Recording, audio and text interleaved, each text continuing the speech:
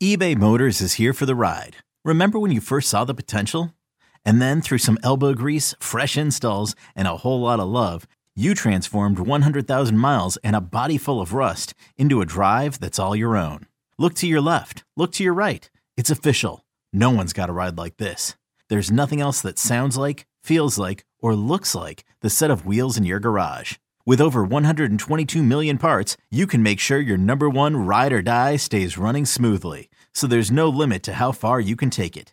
Brake kits, turbochargers, engines, exhaust kits, roof racks, LED headlights, bumpers, whatever your baby needs, eBay Motors has it. And with eBay Guaranteed Fit, it's guaranteed to fit your ride the first time, every time, or your money back. Plus at these prices, well, you're burning rubber, not cash. Keep your ride or die alive at ebaymotors.com. Eligible items only. Exclusions apply. This episode is brought to you by Progressive Insurance. Whether you love true crime or comedy, celebrity interviews or news, you call the shots on what's in your podcast queue. And guess what? Now you can call them on your auto insurance too with the Name Your Price tool from Progressive.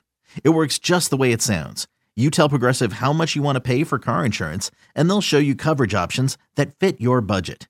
Get your quote today at Progressive.com to join the over 28 million drivers who trust Progressive. Progressive Casualty Insurance Company and Affiliates.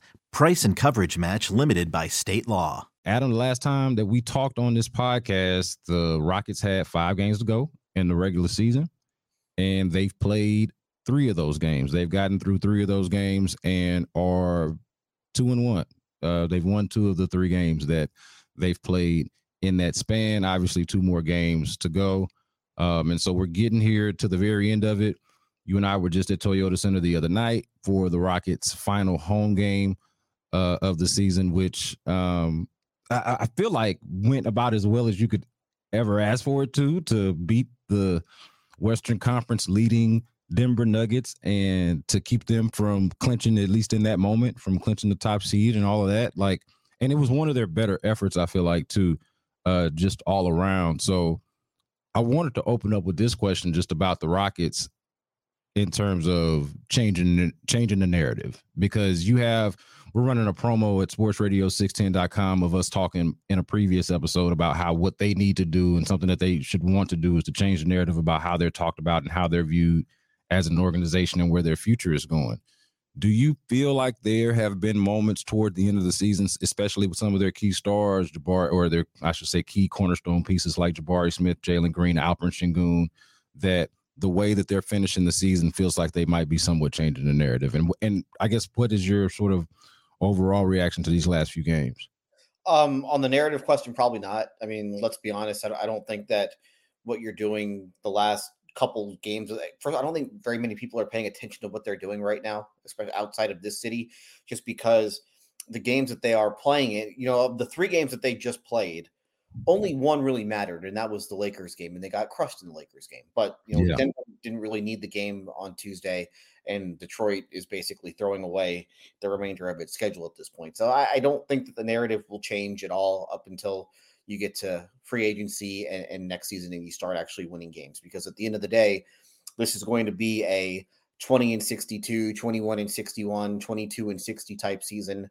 And it's back-to-back 60-loss seasons. They would have lost 60 had they played a full 82-game schedule the year before. So I think that stuff will probably outweigh what we've seen over the last few days. And I do think that, we're going to get into this a little bit later in this show, but I do think that you're going to have some stories come out once the season is over that will kind of further, it'll make things feel a little more unstable than maybe you would want when you want talking about trying to change the narrative.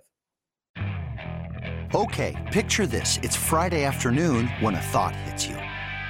I can spend another weekend doing the same old whatever, or I can hop into my all-new Hyundai Santa Fe and hit the road. With available H-Track all-wheel drive and 3-row seating, my whole family can head deep into the wild. Conquer the weekend in the all-new Hyundai Santa Fe. Visit HyundaiUSA.com or call 562-314-4603 for more details. Hyundai, there's joy in every journey. Yeah, for me, just on this point about changing the narrative, the part of it that the reason why I was confused about it is because I'm like, man, the same team that won that Denver game, like you mentioned, Denver didn't necessarily need, is the same team that lost that Lakers game. And I thought that was one of the, I don't even know if it's appropriate to say it's one of the more disappointing games because they've had so many disappointing games. It probably is not even in the top 10 of disappointing games, but it was a disappointment, I thought, the way that they played that night.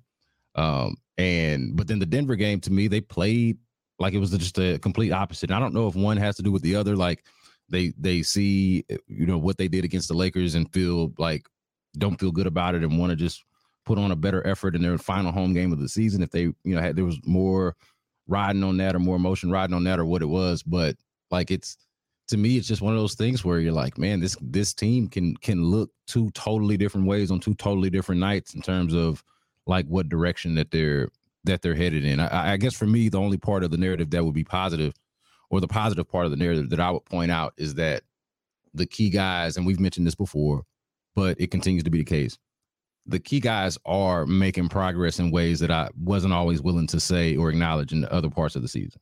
Like we're at a point where I feel like pretty comfortable saying, hey, Jalen Green has made progress. Alperen Sengun has made progress. These guys still got a long way to go, but hey, Kevin Porter Jr. has made progress. Like I think that is something that you can comfortably say at this point, whereas I'm not sure if that's necessarily been the case for the entire season. I know it hasn't. Yeah, the Lakers game, I mean, you're facing Anthony Davis, and they have nobody who can match up with Anthony Davis. I mean, they just don't. I mean, they don't have anybody they don't have a big who's that quick. They don't have a big who's quick and who's quick and strong like that. They didn't have a chance in that game. And again, the Lakers needed the game, whereas Nikola Jokic had really dominated the first 3 games against the Rockets this season, but they didn't really need that game the other night, and Jokic didn't play his usual minutes. It's a good win nonetheless. You'll take it, but 2 totally different scenarios. So I think that, they won the Pistons game. That was not an easy type of game. That's a back and, I know the Pistons are bad, but that was a back and forth game. I think there were 23 lead changes in the first 3 quarters of the game, and then they finally took control of it in the fourth. And the Denver game, the way that they played in the fourth quarter, I do think that's the sort of thing that matters, because we've seen games like this before where, they're tied or they're up 1, they're down 1 at the end of 3, and then they just get blasted in the fourth. And this was the opposite, where they actually blasted the Nuggets in the fourth, and they used their defense. They want to be an aggressive defensive team. They want to force turnovers, and that's what they did against Denver, and they were able to get out and run and get easy buckets that way. So I do think that's the positive that you take from that last game, but I don't think it changes anything from how they are going to be perceived from the outside when you look at the first 79 games of the year. Yeah, and to the point that you made just a moment ago about the fourth quarter, though, I just want to add, like, one of the better parts of that is I think that you got, first of all, you got a great Alperen Sengun game in comparison to what you'd been getting against Jokic previously. Obviously, Jokic had been winning that matchup, and rightfully so, but you got a great Sengun game. And then Jalen Green turned it on late. Like he was a big part of it. Whereas I think prior to the fourth quarter, he was having a pretty inefficient night. Like he was scoring, but it wasn't looking great. Whereas by the end of the game, it seemed to really be coming together. So, and again, that's one game, but it's here at the end, and I feel like you kind of take all of the wins that you can get, or all the positives that you can take away from a season like this,